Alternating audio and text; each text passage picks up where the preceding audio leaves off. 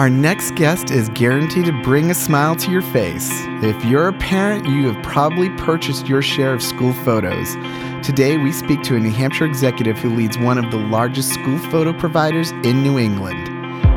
I'm Matt Mowry. I'm Nathan Carroll, and welcome to BizCast NH.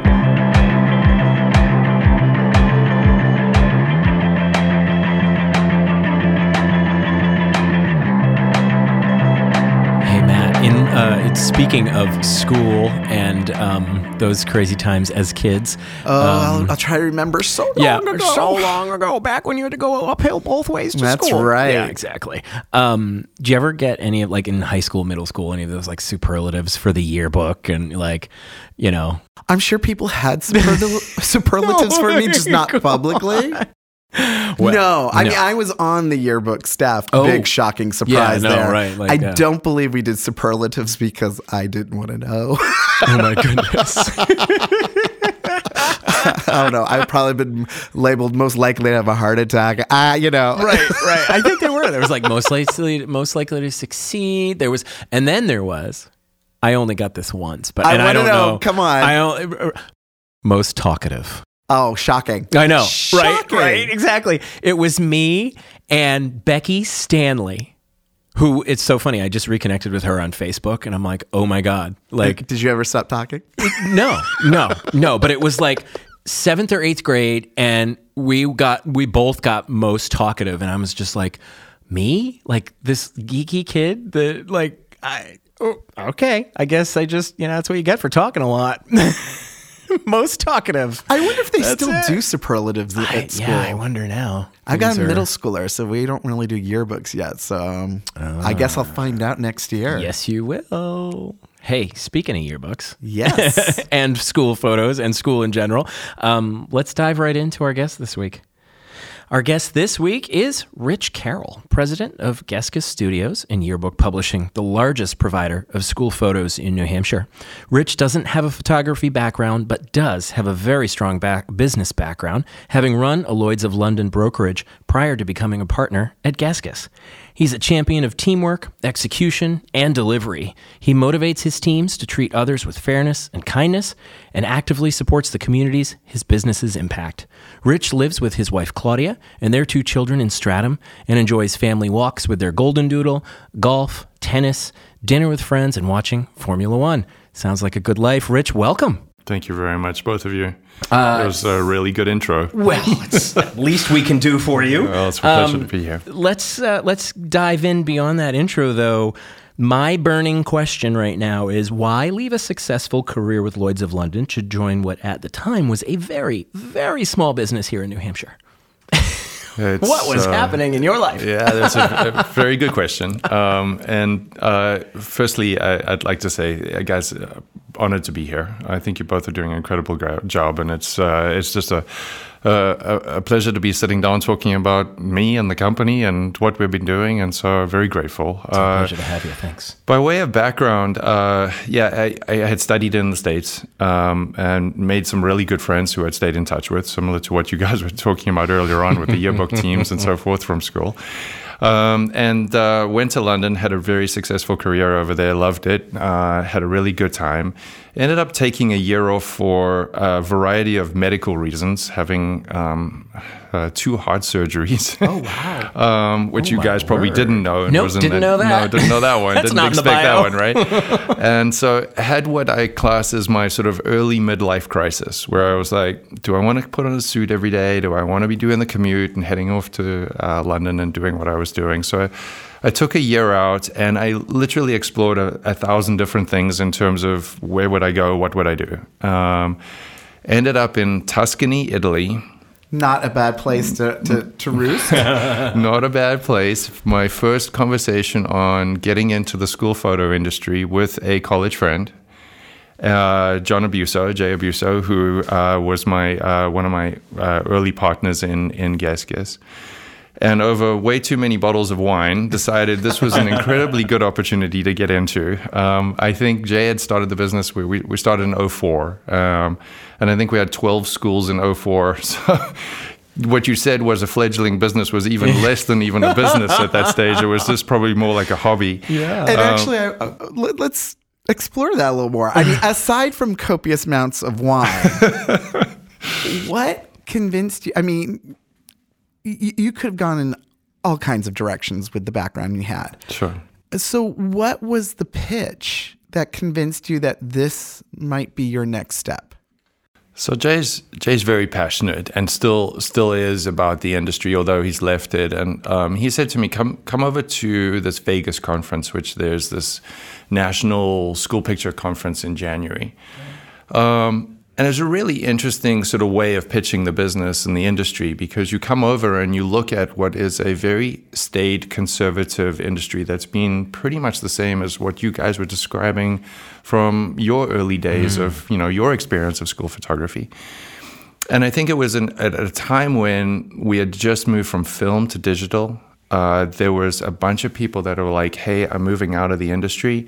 And it seemed to me to be a right time to sort of say, is this a space that's rife for change, which it was, and something that would be kind of like get your teeth stuck into it and see where we could go with it. And so completely different from my sort of finance background, but I enjoy sales. I enjoy sort of growing businesses. I enjoy the aspect of working with the teams. And so sort of bringing all of that in that early stages of 05, 06, and then starting to help grow it and get it to where it was. But yeah, I don't think I got my first paycheck from Geskus for about 4 years. Oh, so, wow. It truly was a startup where we were sort of living off savings, funding it ourselves, and wouldn't give it back for the world. We absolutely love what we do. I love what I do. I love the team. I love the company. I love where it is. I love New Hampshire. It's awesome.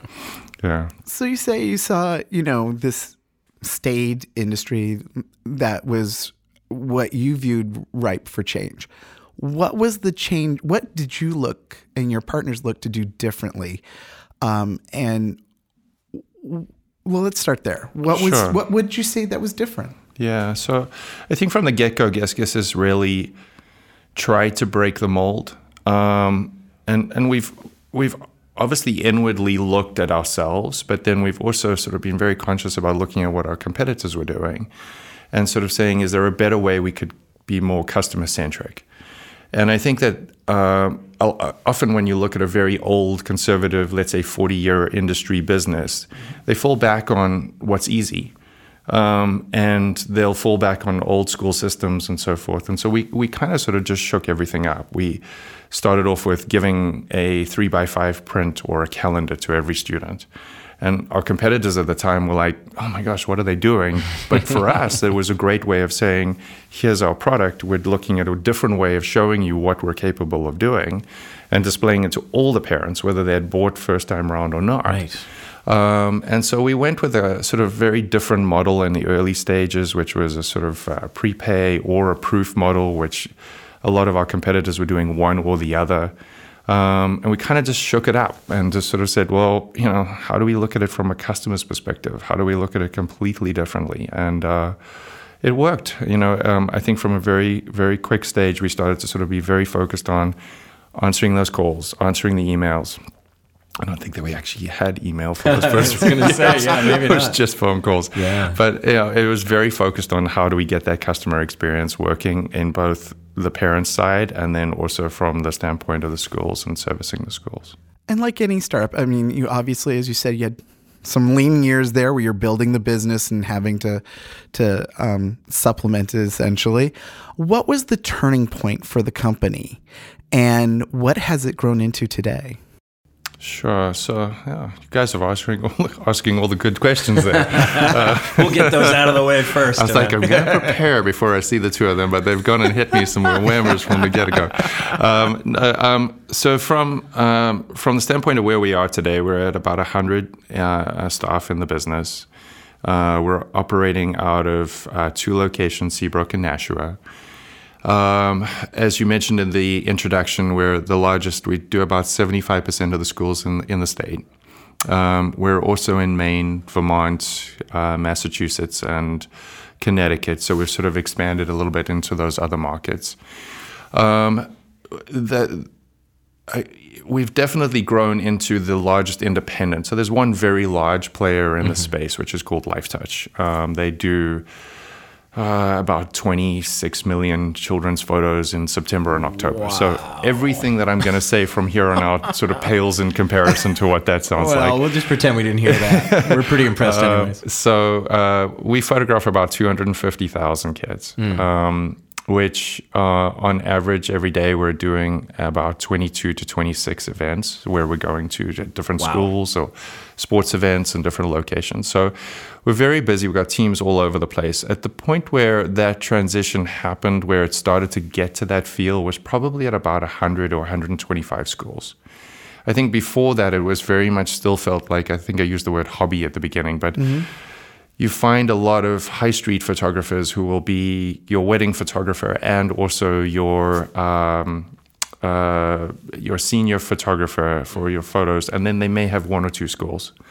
So in those early stages, we were sort of like competing against that type of space. We were so small that we weren't even sort of a blip on the radar for LifeTouch. And over time, I think the 100 marker was probably a big transition for us in terms of where our space was and where the business started to get some more critical mass. Interesting. Was the yearbook publishing part originally part of the business, or is that something that you've kind of innovated and added over time? It's always been there. Okay. I think, as you both talked about in the introduction, I think they sort of go hand in hand with one another. Of our schools that we photograph, I would say probably 70% do a book. There's some small elementary schools that don't. So that was an area that grew over the time that we've been doing it, and the fact that in the early days, high schools and middle schools would be the ones that did the books. But now if you find the sort of the K through 5 market, they're very focused on that being a good memory grabber for the whole year. Oh, wow. So we're a portion of that, obviously, for the school photos. But then, I see all the Halloween things that we've been driving past. There'll be Halloween at the school, and everybody comes in costume. And so the parents and the teachers all capture these images, and they drop them into these no more cut and paste books. They're all electronic now. Okay. We personalize the 2 middle pages. So the parents can drop in sort of photos from their photo roll and make their own sort of book and create it to something that's special for them. So that's a big portion of the business. The other 2 sides that continue to be growth areas for us are sports. And then most recently, the graduation commencement business has definitely started to pick up as well, particularly over the COVID period, where that was sort of a big focus for everybody, was, these drive-by graduations and all of these other really fun ways of being able to capture a graduation moment. So they're probably and then senior photography is still a big portion of the business, where we're out photographing the junior class going into the senior year, capturing a really, really beautiful portrait and putting that into the book. Very nice, very nice. So, what over the last, let me say, almost 20 years or so, how has the business changed? And you kind of alluded to it just a moment ago with the cut and paste versus the technology, but how has the whole business changed in terms of technology? I mean, you've been innovating from the very beginning, we know that, but have you had to really invest in changing technology, or has that been a slower process, something that you can kind of do as you go, and knowing that it's, he's shaking his head and laughing. So let's dive into that for a little bit, the technology side of the technology things. has been probably the biggest changer of the industry. I mean, I think that the portrait still remains the sort of the focal point. We're out there at the moment doing all of these portraits every single day. And what's so wonderful is to see that mom's still coming back and it's still a treasured memory. They did a survey a while back, and I think one was interesting is that, what will you grab if your house is on fire? Oh my goodness. And your photos are your treasured memories. They're the things that you don't feel you can go and replace. And so people will actually sort of run back in and grab those photos from the mantelpiece and sort of pull them out. So from our perspective, we're so pleased that still exists, but now what surrounds all of that has become this technological animal. And that's the part that I find I'm geeking out on. I suppose that's the part that sort of wakes me up every day, and like, Nice. How do we innovate? What do we do? Yeah. So we started another business in Brooklyn, New York, about 6 years ago now. And the whole focus of that was, it's called PEX, Portrait PEX. And it's not an outwardly focused retail company because it's designed to do the order transactions for the parents. But what we found is that whole flyer, school picture day, fill out the envelope, put your money in, send it off with your kid on the bus in the morning, has now transitioned into most parents buying it on their phone, the night before or the day of. And how easy do we make that transaction? How quickly can they get through that transaction and get out and continuing on with running the household and making sure the kid does get on the bus? But that has become a fascinating piece of being in the online retail space, and then also being in the portrait space, and also being in that customer service space. So the industry has definitely evolved a lot. Nice. And to kind of piggyback on that, can you talk about how the product selection has changed and what parents and students want today? I mean, to age myself here, growing up, first it was, the big thing was I have a picture of myself and for some reason a ghost image of me trying to pierce the veil between the living and the dead. And then, in the 80s it was, laser backgrounds. Oh my gosh, was it ever? But as a parent today, it's amazing to me all the different products that you can choose from. So can you talk about how that's evolved and what does today's customer want out of the school photo experience? So lasers are still very popular. Good to know. Some things never change. It's interesting. So if you look at the difference of, let's say, even 10 or 15 years ago, we would shoot onto a canvas background. Now we shoot onto green screen. So we're able to give parents this variety of different backgrounds, and it's always interesting to see what they pick. So what's trending? Well, what's interesting, I'll tell you what's trending, is that there is a background that we have this year that looks like Minecraft. Yeah. Oh my goodness. Of the fun backgrounds, and it was commercially available, which we were surprised by because it sort of definitely looks like the whole Minecraft thing, and there was no rights to it and so forth. So hopefully going on this podcast hasn't killed me. You let us know if we need to take that out later. That's probably been in the K5 market has been a hugely popular one. Oh my gosh. Yeah. If you look at what we bought or what our parents had bought for school photos was traditionally a gray or a blue canvas background. Still number one, number two seller. Oh, wow. Yep. Yeah. Yep. God, I remember a vivid memory of the guy, me sitting on the stool and then him pulling up the canvas background. It's like, nope, not that one, this one, not the lasers this year. My mom wants the clouds, you know? So it's come a long way, green screen. It's come a long way, yeah. But now there's Christmas ornaments, and can you talk about where that's gone? So that's been a really interesting transition. And I think, if you look at mom sitting at home and you go into sort of the retail experience of buying photo books or any photo-related product, we've had to transition and be in that same space. So if you go on to Shutterfly, you can buy magnets and keychains and Christmas ornaments and photo books and all of the other fun malarkey. And we're in that same space. We're finding that parents are still buying a print. They still would love to know that there's 2 5x7s to put on the mantelpiece or give to the grandparents. But then they also are saying, hey, it would be really cool to put the Christmas background on this particular snowflake ornament, and that would be a kind of cool gift or for something for me to put on the tree. Wow. So we've seen those types of novelty products pick up tremendously. And you find now that sort of mom will go and grab the couple of 8x10s in the shopping cart, and then they'll throw in magnets or the ornament or something else like that as a fun alternative to sort of mix it up for the year. If you compare that against, let's say, where we were 10 years ago or 15 years ago, most people were buying a package, which would have been, sort of an 8x10, 2 5x7s. I'm kind of going super boring on print sizes. No, that's totally fine. It's good. It's good. But there was a handful of wallets in there, and you would go and exchange the wallets with your friends or something like that. But that seems to have still be there in the sort of mix, but definitely nowhere near the top of the sort of list of the items being purchased. I think we're being far more prudent as consumers about what we buy. And we're picking things that we want versus being forced into a bundle that we don't feel we're going to get a lot out of. As somebody who just had to choose a bundle, I can relate. We were like, and then it's call my mom, call the grandparents and the uncles and see what size they want. And is it wallet or is it not?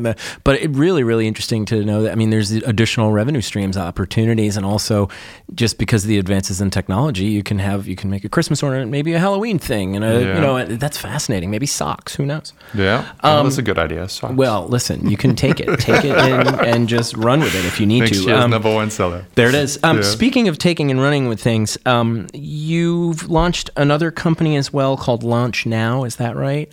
Or I can't take credit for that one. Okay, all right. You're involved in it in some way. All right. I'm involved in that one. Yes. Tell us a little bit about that, and then I also want to know if you consider yourself a serial entrepreneur. Or what's going on here? So Launch Now is Claudia Taban's company.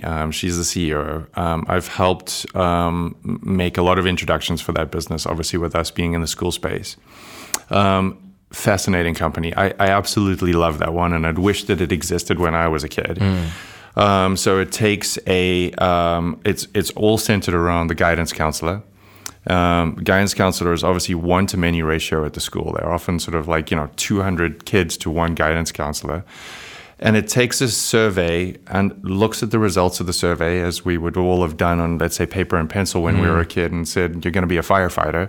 Oh, my goodness. But it pops out these profiles of who you are in terms of personality, and then also possible job opportunities or career opportunities. The problem for the guidance counselor was, how do I connect those people with real-world experience and show them what it's kind of like to be a firefighter and what that would mean? And most of the time, that would never happen. And so mom and dad would give you sort of advice and send you off on the way and say, finance degree is the way you should go, and go and work in the Lloyd's of London. And so I think from the standpoint of where that application has gone, it's started to connect these students with real-world experiences. And said, okay, hey, what is it like to be a photographer? How would it be to work at Geskus? And it could be a day in the life of, it could be an audio call, video call that we do with somebody, or it could actually be an internship. And it's been adopted by a good bunch of schools. Claudia's managed to break into Massachusetts, New Hampshire. She's got all sorts of clients that are now sort of transacting with it. So it's been a business that I have definitely supported financially, and I have supported with a lot of emotion because I feel strongly about it. But yes, I suppose the answer to your question is serial entrepreneur.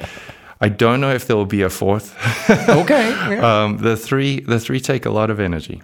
Got it. But yeah, so that's probably my that's probably my limit. We'll be right back. Skyterra is one of the nation's top 50 Microsoft Cloud Solutions provider, and we're proud to be headquartered right here in New Hampshire. Please visit us at www.skyterratech.com to see how we help companies with their IT needs so they can concentrate on their business.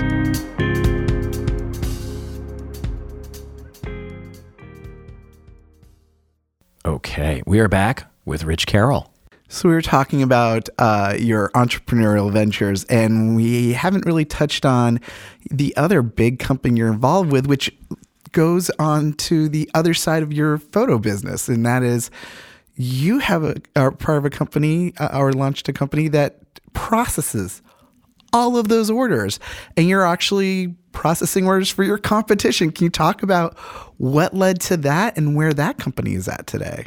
So that's the Portrait company I was referring to, and I love that business. You know that it is very tech.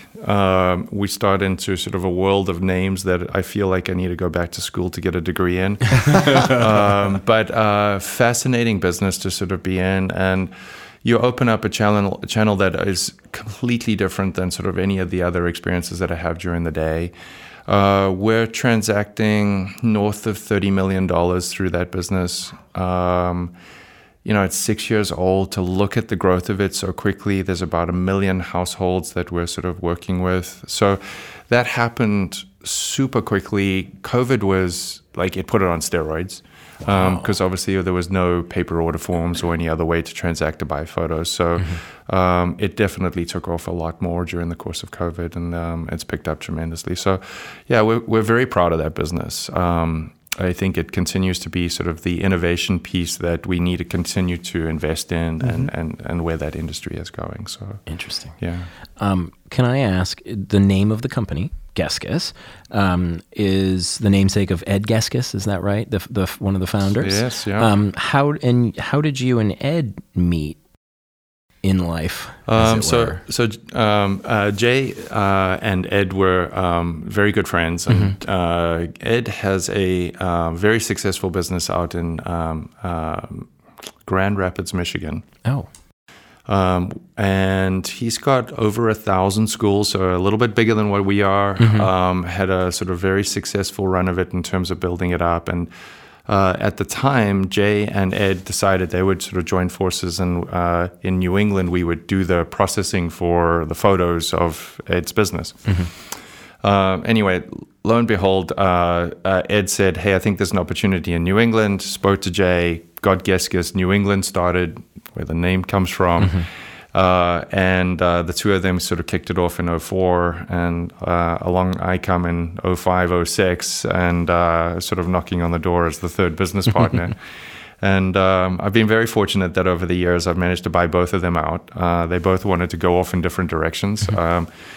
Ed is semi-retired, but I still talk to him. I spoke to him last week. He's a wonderful man. He's sort of been a good mentor for me during the course of the growth of the industry on in the New England side. And then Jay has been sort of lifelong friend and really good mentor for me at different points in the business. He's a really good entrepreneur, and he's gone off into the construction industry and builds homes. Wow.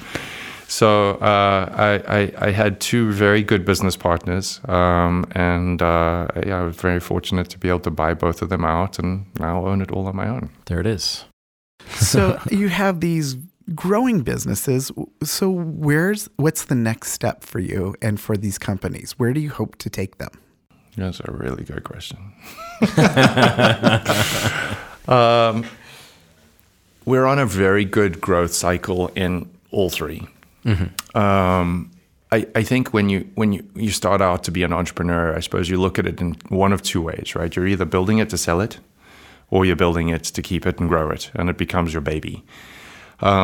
Unfortunately, all three have become babies. And so the emotional pull to not sort of sell your children is there. And I think that you invest a lot of time and energy into being able to make sure that they flourish and continue to grow, and they become sort of definitely an extension of my immediate family, that's for sure. I have no desire to sort of stop. I have a 13 and a 12-year-old who are my life with my wife. So I've got quite a few more years of them going through school and sort of where their career paths are going to go. So I'm not hanging up my hat anytime soon. But it would be interesting to sort of, in the next 5 years or so, in the medium term, to sort of explore, well, where do we go next? And I heard your Jewett construction conversation, and the son had come into the business. Oh, sure, and I started thinking to myself, well, will the kids ever want to come into the business? Is the team themselves able to take the business over and continue to run it? And I don't want to be the 70, 80-year-old guy who's the crudgety old guy that well, you go back to that earlier part of the conversation. I was the reason why I came in the industry to kind of beat that guy, right? And so I don't want to be that guy. I want to be, I wanted to keep current and fresh, and at some point in time, I'm going to be, past my sell-by date. So we got to find a solution. Well, hopefully you're well preserved. And so, the business has been growing by leaps and bounds, though. And I'm curious, your main clientele, obviously schools. And when they find something that works, I'm sure most are loath to switch for whatever, it is, because when you're dealing with parents and something emotional like school pictures. If you got something that's working, why switch? So how do you convince these schools to try you and take that risk? Well, firstly, that's probably somebody you should get interviewed as a school principal. Like, I don't know how they do their job. No, the most battle-tested people there are. Right, exactly. You look at sort of just even sort of a school of 300 kids. They've got the kids. They've got 600 parents that they've got coming at them. They've got everything that happens in their building, their staff, the whole thing. And it basically starts and stops with them. And so they're our entry and signature on any contract. And I often feel like getting any portion of their time almost seems impossible because they've got so many distractions going on during the day. I think we've been fortunate in that our competitors have tripped up a lot and made, you get forgiven for one mistake when you've made the same one 6 times or you make 6 back-to-back ones. The parents start to get upset. The school starts to sort of feel, am I with the right provider? So we've been fortunate to be in the wings when something like that has happened and swoop in. And we stay in contact with all the schools. We have a variety of different ways that we communicate with them. But as far as school photos goes, it's probably about number 450 on the totem pole in terms of a principal's sort of day-to-day existence. Right, and so long as we stay there and don't ruffle too many feathers, we stay current. And if our competitors do, they move up the totem pole pretty quickly, and then we come in and swoop in and pick up the business. So good sales strategy. We're very, very strong on sales. We're very focused on sort of growth and continuing to build those relationships. But I've been very fortunate. We're in town, the town we're in. I'm very close friends with one of the principals here who was Principal of the Year. We sponsor the Teacher of the Year. We sponsor the Principal of the Year. So we've been very, very focused about continuing to stay relevant in the school space and making sure that they know about us as a brand, but in turn helping them and supporting them. And we do a ton of give backs to the state. And there's a lot of money that we give back to the schools to support the schools. There's a lot of money that we do supporting the facilities that are sort of around that in terms of principals, leadership teams, and how do we sponsor their conferences and different things like that. So that's hopefully kept our brand relevant and in their space when they're thinking of a change. I am curious, though, the sheer number of students that you're taking pictures of. I mean, how do you keep your photographers and your staff motivated, particularly in this tight labor market where they would have some options? Yeah. I would assume, a very demanding job. So what do you do to keep your corporate culture a place they want to be? Sure. That's if you ever want to be fed a lot, come work for Guess. Food. Food. Yeah. We have a ton of food. Joking aside, we are very, very focused on the culture of the company and the team. And it is a team. I don't use the words sort of employees or staff, or we're a team. I have been behind a camera this season taking photos. Sweating it with my team next to me, getting through a season, and it takes a village. And I think in terms of that, they feel like that. There's nobody that's sort of top of the totem pole or hierarchy that's too important to be there. So I think that's the first portion of it, is that we all need to feel like we're involved and together, and this kumbaya moment of like, we'll go out and get through this season, because it is pretty intense going through a school photo season. It's very early mornings. You're starting at sort of 4. And quite often we're still there. It's sort of carrying on at 9 o'clock at night. Sunday nights are usually a busy day about somebody's calling out on Monday, and how do we juggle the schedule and making sure that everybody's still out there. So it's very demanding. Pay has been important most recently. Obviously, we've seen sort of pay increases, so we needed to be current with that and make sure that it was commensurate with where it needed to be. But we just do a ton of different things for the team and try and sort of make sure that they're motivated and they feel upbeat. And it can sometimes be something as simple as, last year we bought them all lunch boxes. This year we're getting them thermoses, and just getting them a gift to say thank you.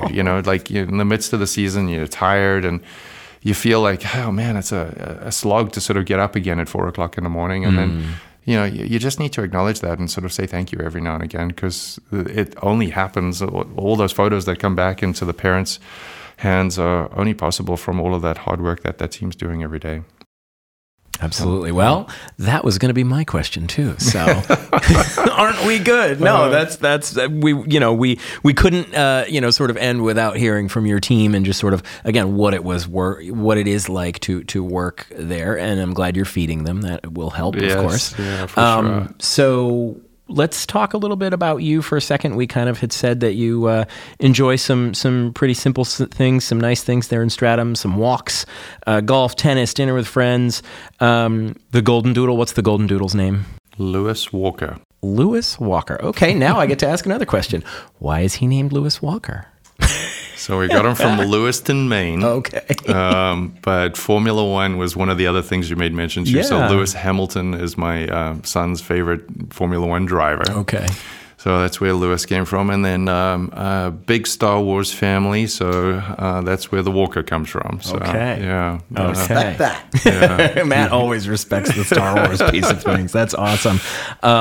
So when you're not focused, on the business, clearly, family, and there's some things that you enjoy, but, what else are you up to in community and otherwise?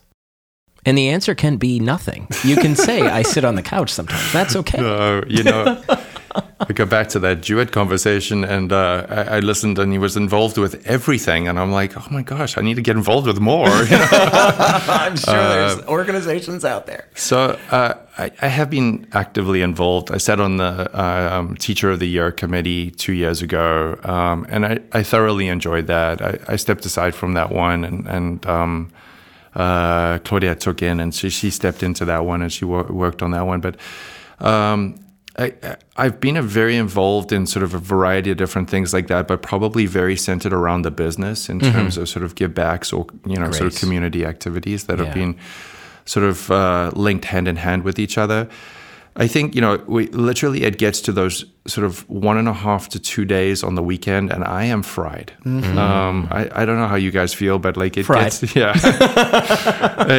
gets to Friday night, and I'm like, man, I gave it 110. I haven't got much left in the tank, and what I do have left, I really want to give to my kids and my wife. And so, sort of cooking a meal at home, walking the dog, playing tennis, playing golf with them. We'll go out and play 4 holes of golf as a family of 4 of us and lost 17 balls or something like that. We'll all have a laugh at each other on a Sunday afternoon and come back in. But that sort of like rejuvenates me and gets me ready for the next part of the week. But that's probably where sort of I get my energy, and I'm so grateful for the 3 of them and that little fuzzy white ball of the other one. But they are my heart and soul. So Awesome. I'm very fortunate to have them. Rich, I think that's a great way to wrap up. Thank you for all the innovation, for all the things that you're focused on and you're doing, and of course for your, focusing on family and community as well. Rich Carroll is president of Guess Guess Studios. Thanks a lot. Thank you guys so much. And now the buzz. The Boston Globe recently reported on scientists are seeing few signs of a big COVID-19 wave this winter. And that's the good news. The bad news is you never know. You never know. Yeah, they talk in this article a bit about the trends that we've seen, but also the mutations of the SARS-CoV-2 virus, and so we can sort of track. Scientists can track. We're not scientists. The trends, but again, we don't have a lot of data to track trends. However, I guess in the end, the nice thing is that they're predicting with the data that they have that we're not going to see a major COVID wave this winter, or a new, perhaps a new variant of COVID. However, we still need to have, to be prepared for COVID season just as we would the cold season Right. and flu Flu season. season, yeah. And so, I think businesses are trying to prepare for the fact that while hopefully there won't be a major new wave that closes them down, you still have to have protocols in place. You still need to, if you're having people in the office, at what point do you require masks or not? Businesses are still struggling with whether or not they require vaccinations or not, or a lot of them are incentivizing it. So Right. a $500 bonus for those who get vaccinated. Yeah. And the fact is that if we're going to keep businesses open and we're going to make sure that we don't have as many people taking sick time off, just as, you prepare for flu season, we're now preparing for COVID season. Right. And I think, you know what? That's smart. Let's just prepare. Let's keep washing our hands and just being cognizant of how we're feeling and making decisions around that. I mean, a lot of people are saying, oh, geez, every time someone coughs or this or that. But you know what? This is now part of our world, just as the influenza virus is. And if we can just, take those precautions and be considerate of one another, if it's an office outbreak or that sort of thing, hopefully those things will be minimized by us being a little bit forward thinking on this and just taking care of one another. And that also includes taking a look at your sick time off and having a culture where you don't just have it available, where it is encouraged, that you let employees know not only is it okay to use this sick time, you're expecting it. If you are feeling under the weather, we would rather you stay home and recover from it than bring it into the office. That was true during flu season. It's even more so now that COVID is a part of our permanent workplace and lives. Exactly. And that's what we're buzzing about this week. Thank you for joining us today. If you enjoyed the stories and information you heard on today's podcast, find more by subscribing to Business NH Magazine or visiting businessnhmagazine.com. I'm Matt Mowry. And I'm Nathan Carroll. BizCast NH is a production of Granite Media Group.